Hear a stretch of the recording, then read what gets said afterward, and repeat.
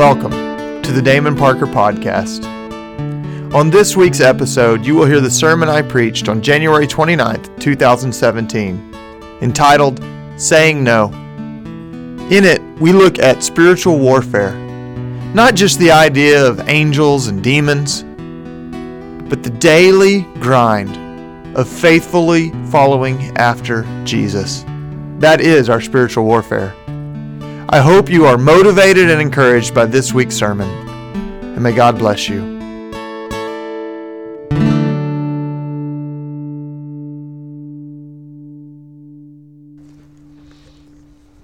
Matthew 16, beginning in verse 13. When Jesus came to the region of Caesarea Philippi, he asked his disciples, "Who do people say the Son of Man is?" And they replied, "Some say John the Baptist, others say Elijah, still others say Jeremiah or one of the prophets." "What about you?" he asked. "Who do you say I am?" Simon Peter answered, "You are the Christ, the Son of the living God." And Jesus said to him, "Blessed are you, Simon, son of Jonah, for this was not revealed to you by man, but by my Father in heaven. And I tell you that you are Peter, and on this rock I will build my church, and the gates of Hades will not overcome it. I will give you the keys of the kingdom of heaven. Whatever you bind on earth will be bound in heaven. Whatever you loose on earth will be loosed in heaven." Then he warned his disciples not to tell anyone that he is the Christ. From that time on, Jesus began to explain to his disciples that he must go to Jerusalem and suffer many things at the hands of the elders, chief priests, and teachers of the law, and that he must be killed and on the third day raised to life. And Peter took him aside and began to rebuke him. "Never, Lord," he said, "this will never happen." And Jesus turned and said to Peter, "Get behind me, Satan. You are a stumbling block to me. You do not have in mind the things of God, but the things of men."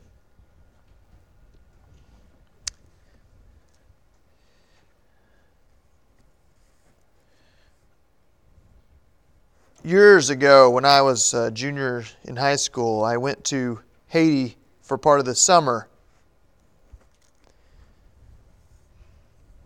And while I was there, I heard this story that I'm going to tell you. I think it was the second Saturday we were there, and we were with the people that we had been staying with. It was a couple of missionaries who were down there, worked for Manna International. They drilled water wells pretty much all day, every day in this country. It's an island surrounded by water, and there's almost no clean drinking water. So they go village to village trying to help people find some fresh, clean water. So while they were doing that, of course, they'd met other missionaries. So on one of the Saturdays we were there, we went with like 3 missionary families. And the first half of the day, we took all of their kids and took care of them so that the parents could kind of enjoy some time just hanging out with adults for a little while. And then the second half of the day, we all hung out together. And at the end of the day, we put the kids in bed and we stayed up a little late. And so we were playing cards and sharing stories and stuff. And one of the missionaries shared this story. And they lived in Haiti for about 3 years at the point this story happened. And they had been given a car. And this was like a big deal. They didn't have money for a car. They'd been given a car, and they had used it. They were just starting to use it for a couple of things. And he and his wife decided they wanted to go visit this little church that was a little ways from the town in which they lived. And they finally felt comfortable leaving their 2 young children with a native Haitian who would take care of them for the evening. This was the first time they were leaving their kids alone while they were in this country. So they talked to the kids, got them ready. I maybe even put them in bed. I don't know. It was late in the evening. And then they drove out to this other town. Well, when they returned, when they came back to their the village where they lived, as they were pulling in, they could see that something was happening. There were police, there were people running around, they know what's going on. And as they got closer to their house, they realized that all this commotion was happening right at their house. Right outside their house. There's people, there's the police, there's all this stuff going on right at their house. Well, of course, if you're a parent or have ever even thought of being a parent, they were flipped out by this. They run in the house, and when they run in the front door, there's a policeman standing there, and the woman who was keeping their children, and she is flipping out. Almost petrified. Now, one of the things you have to understand about Haiti is that, at least when I was there, about 80% of the island of Haiti claims Catholicism, and about 95% of the people there at the time practiced voodoo. It's a very interesting culture.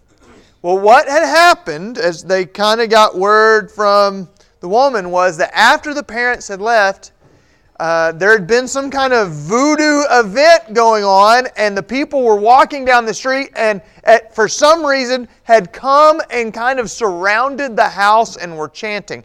And the lady was freaking out. They're going to come in and kill us. They're after us. This is horrible. This is terrible. This is, really scared. These people were chanting some pretty scary stuff, and she was trying to call the police. The phones in Haiti are notoriously don't work all the time. But this is before cell phones. It is a crazy situation. She said they were freaking out, and she went and grabbed the kids and tried to hide in the house. So that if people came in, she would be, maybe she could protect the kids. But she was so freaked out. And that then the police arrived. And when the police arrived, the police could tell there had been a crowd here, but was running away. The crowd was dispersing. Before the police got there, the crowd was dispersing. Well, the parents, this is what they got out of the police. This is what they got out of the lady who was keeping their kids. So they went to the kids and said, are you okay? And the kids seemed really calm, considering all the commotion was going on. Really calm. And they said, hey, are you okay? Are you scared? We're fine. Well, you're not scared? No, we're good. They said, why? They said, well, after you left, some people came and they surrounded the house and they were chanting, and we were scared.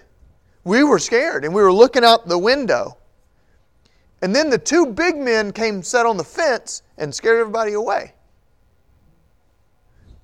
And the parents said, the two big men? You mean like the police came? No. Before the police came, the two big men, they came and sat on the fence and scared everybody away. And the parents said, did you know them? They said, no, but they waved to us and scared everybody away. And so we waved back, and then the housekeeper came and grabbed them and got under the bed and everything, but we knew we were okay. The two big men were going to take care of us.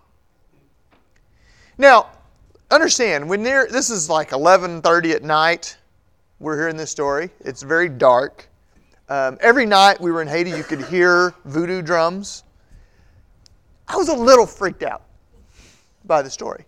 Now, obviously, the story has this wonderful happy ending, and it leads us to believe that God certainly took care of this family and the effort they were making for the gospel here, that God sent some protectors for them.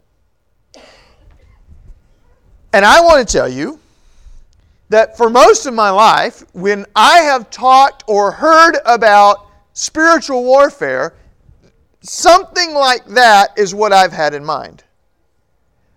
Angels coming and literally protecting someone from something horrible happening.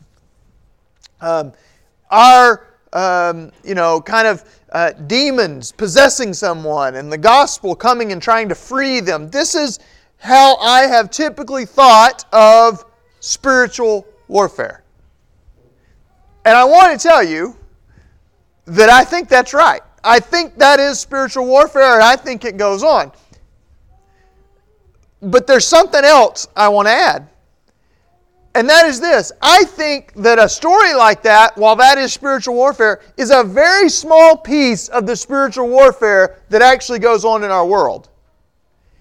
And it's a small piece of the spiritual warfare that actually happens in our lives. While we may have times or moments where we feel assaulted by evil, maybe you wake up in the middle of the night and you feel like something. I've heard people share those kind of stories. While you may have those times, I want to tell you, if that is what we believe is all is spiritual warfare, then we are missing most of the battle.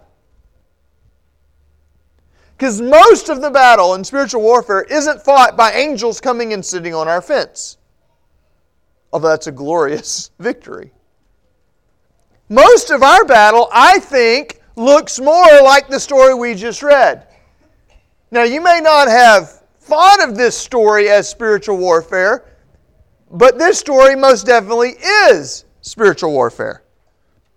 After Jesus tells asks the disciples, who do you think I am? And they're kind of naming different people. And, what do you think? And Peter says, you're the Christ. You're the one. God says, this is great. Right? It's given to you by the Father above that you know who I am. This is great. Now that you understand who I am, let me tell you what I'm here to do. And He begins teaching them about that He must suffer. He's going to go to Jerusalem, be crucified. He begins telling them this. Now, understand, Peter has just said, you're it. You're the Holy One of God. You're the one we should listen to and follow. And then Jesus says, well, here's what I'm going to do. And Peter's like, no. Now, I don't know why Peter said this. I don't know if it was that Peter wanted something different, like, no, your job is to suffer, your job is to go kick the Romans out. Maybe that's what Peter wanted. Or maybe Peter just loved this man so much that he didn't want to hear one of his best friends in the world say, I'm going to go die. I don't know what Peter's reasoning was, but Peter confronts Jesus. Peter took him aside and began to rebuke him. Never, Lord. This shall never happen to you. This is not what we want. This is not what I want to see happen to you. We're not going to let this happen. I'll prevent it. These guys will prevent it. You've got to stop it. This won't happen. And Jesus says this. Jesus turned and said to Peter, get behind me, Satan. You are a stumbling block to me. You do not have in mind the things of God, but the things of men. That might be the most up and down day that any human being has ever had, right? I mean, 1 minute, you're the Christ, the Son of God. You're right. This is the greatest thing that's ever been known. Get behind me, Satan. But I want you to see beneath this. I want you to see the spiritual warfare, the battle that is taking place even as Peter talks. Peter says, no. You don't need to do that. Don't go suffer. You don't need that. That's not for you. Now, we focus on the get behind me, Satan. Because that sounds, like we could imagine somebody saying that to us. But you got to remember that the word Satan, as used in the Bible, means the adversary. In other words, Peter, in what he's saying, has suddenly become adversarial to Jesus, to what Jesus is about. Jesus knows, I am the Christ. I am the one sent from God, but I have a mission, and here's what it is. And Peter says, no. Let's don't do that mission. Let's do something else. And Jesus says something interesting. Not just get behind me, Satan. Not just, you're my adversary, stop it. He says, you are a stumbling block to me. Think about what he's saying. Peter, you're tempting me.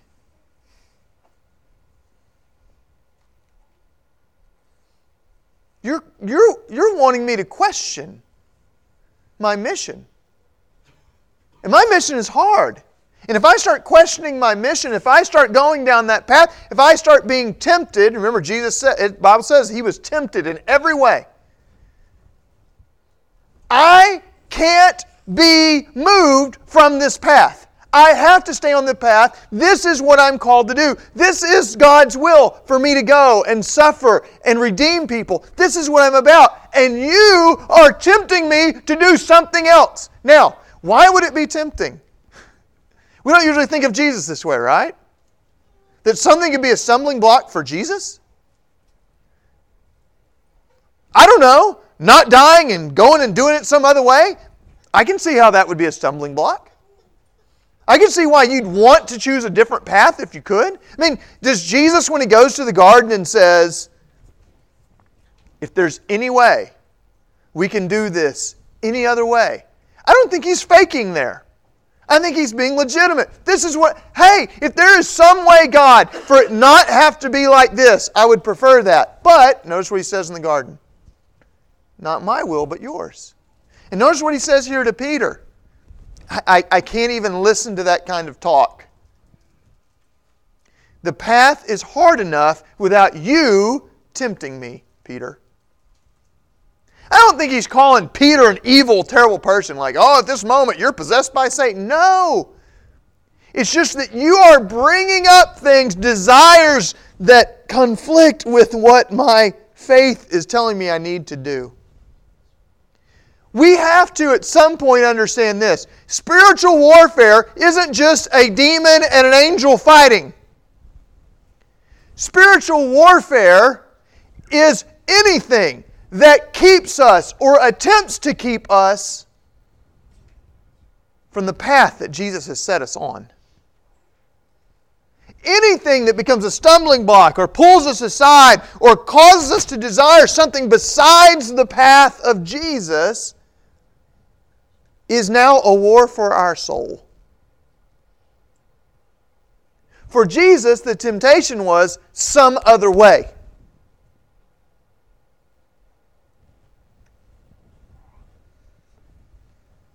Our stumbling blocks may be different. Sometimes I think the stumbling block, the Satan that comes before us,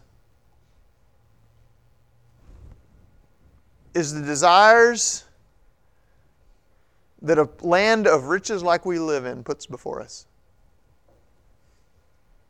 Oh man.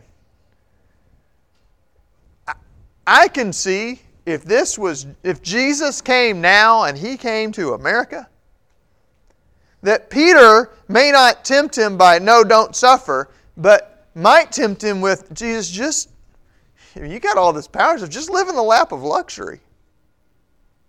I mean, why be poor and downtrodden when, you could do whatever you want. You could be anything you want. You could have whatever you want.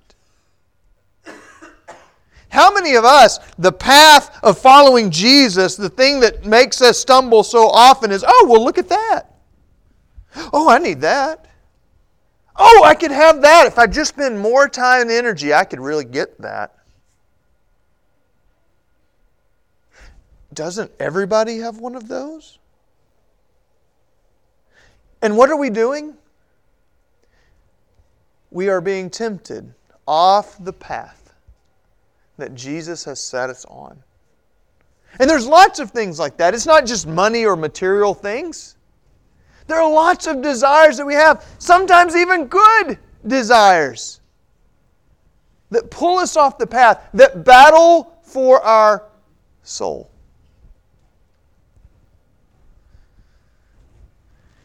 Jesus looks at Peter and says, get behind me. In other words, that is tempting for me. You know one of the greatest ways that we can fight the spiritual battle is to be honest about what's tempting for us. Right?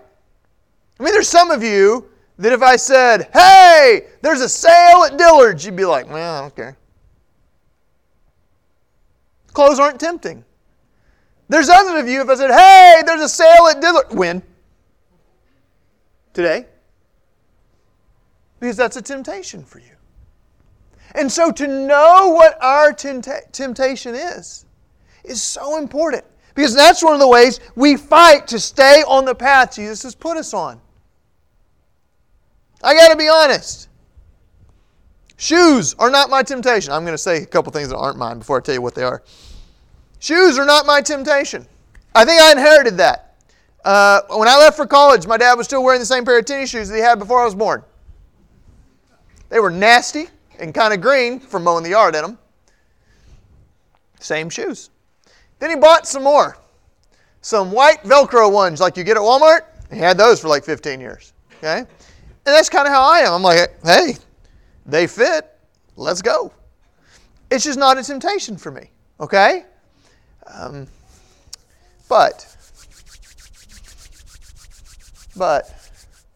oh man, I would love to spend every penny I have on going to some fancy restaurants and eating some really good food. It's more of a temptation for me.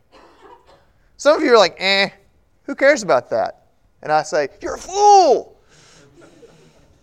But that's because it's my temptation. And sometimes the adversary uses my temptation, whatever that is, to pull me off the path. Now let's be more honest about it. For some of us, it's something deeper. Our temptation is to use people to get what we want. We're good at it. We can make people kind of like us in such a way that we can use them. I think that would have been a temptation for Jesus. And some of us have that same ability.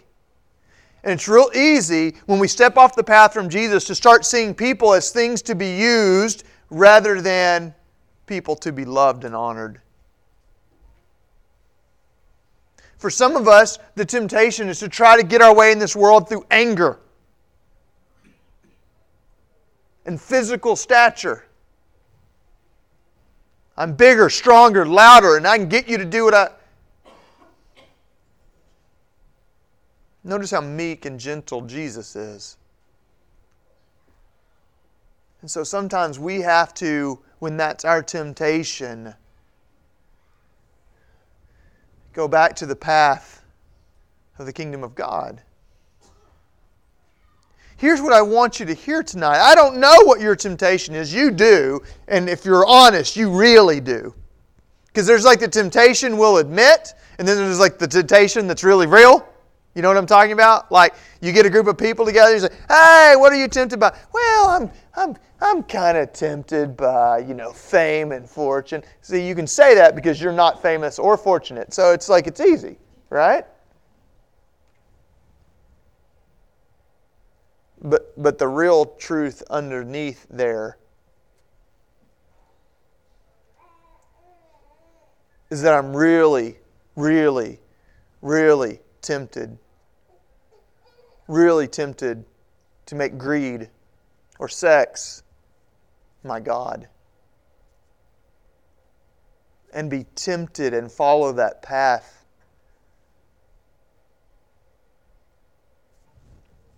You see, spiritual warfare isn't simply demons fighting with angels.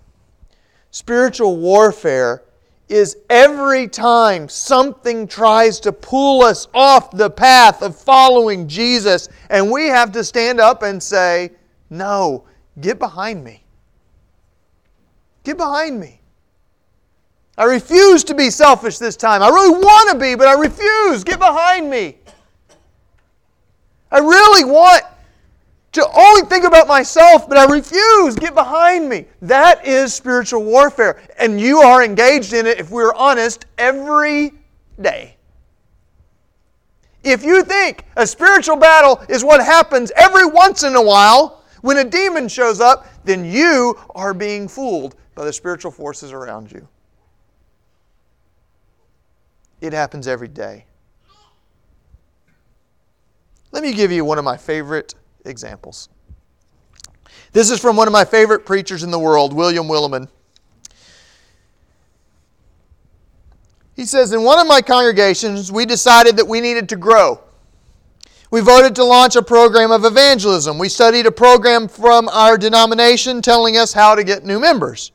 Among other things, the church growth program advocated a system of door-to-door visitation. So we organized ourselves into groups of 2, and on an appointed Sunday afternoon, we set out to invite people to our church.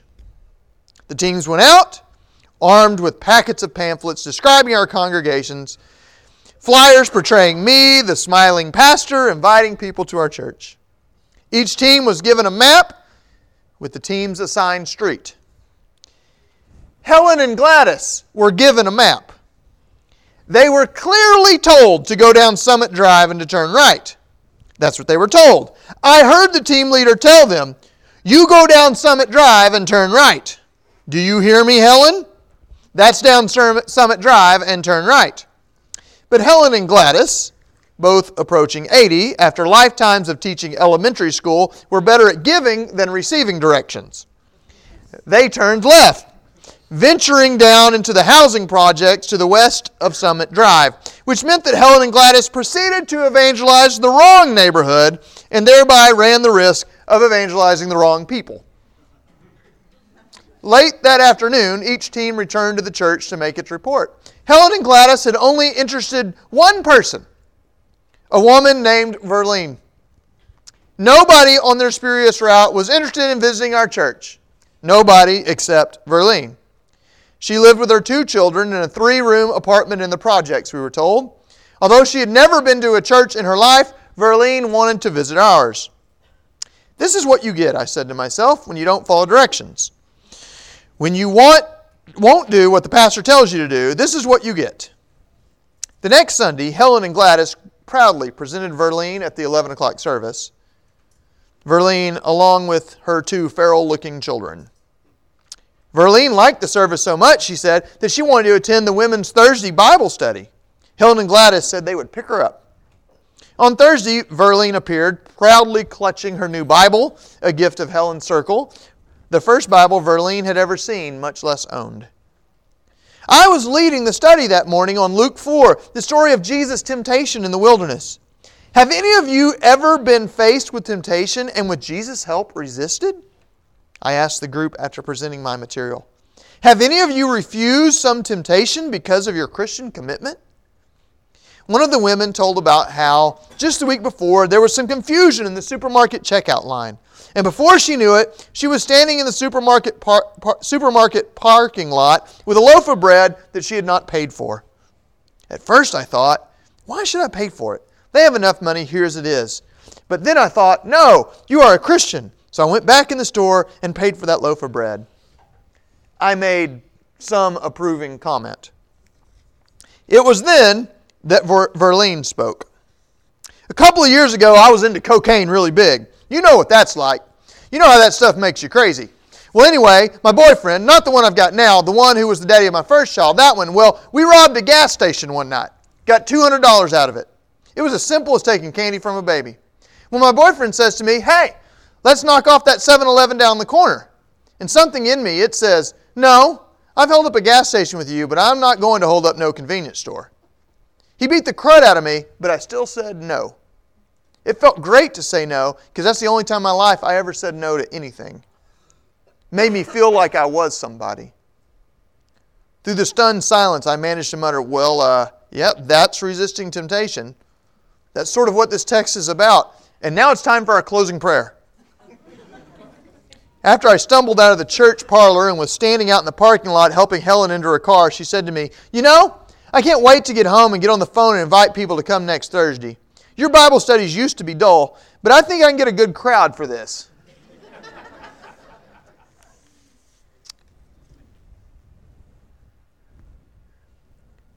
Spiritual warfare is a woman standing up and saying, no, I refuse.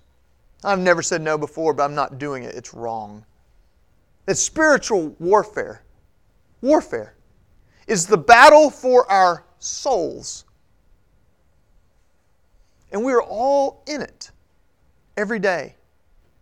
When that anger arises, when that desire to just fulfill our own wants and needs and not care about anybody else, that is a battle for our soul. And it happens daily. So here's my encouragement to you tonight. My encouragement to you tonight is to open your eyes. Open your eyes and see the spiritual battle you're in. Not just the battle that happened that one time, that one night when things were difficult. I understand that. I'm talking about the daily battle. The minute-by-minute battle. This moment with Jesus wasn't the only time He was tempted to walk away from the path of the cross. But over and over again, He faced that temptation and resisted and said no and kept going. Sometimes the greatest act a Christian does is to look temptation in the eye and say, I know I've done it before, but not today. Not this time. This time, I'm following the path that I'm set on. Get behind me, Satan. We live in a world, a difficult, sometimes dark and scary world. But the battle isn't just out there. It's in here. And too many of us are refusing to fight where the battle is.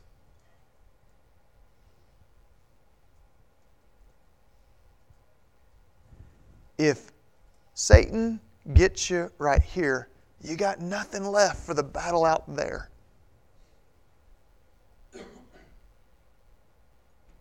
Do two things for me this week. One, name your temptation. Don't let it be this nebulous thing where like, oh, sometimes I'm tempted to sin. Yeah. Sure. No. What is it? Name it. This is what I am tempted to do. I am tempted to lie about this over and over again. Okay, you named it. And then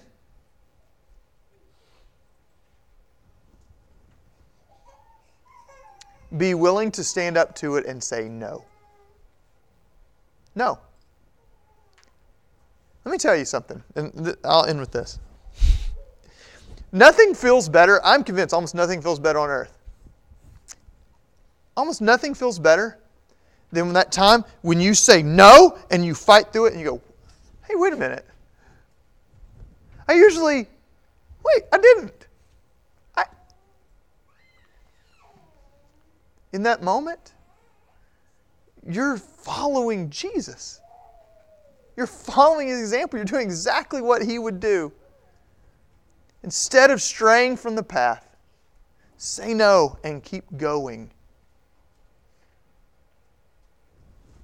By the way, you know what the very next thing Jesus said to the disciples was? After He said, get behind me, Satan. Hey, you don't have the things in mind of God. No. Then the next thing He says, oh, by the way, you have to pick up your cross and follow me. In other words, Peter, it's not just that you're tempting me away from this path, but this path is your path. This path is your path. The path of Jesus is not easy. It is a path full of temptation to go to the left or to the right, to chase after something else in this world. Jesus' call is to keep going, to say no, and keep going.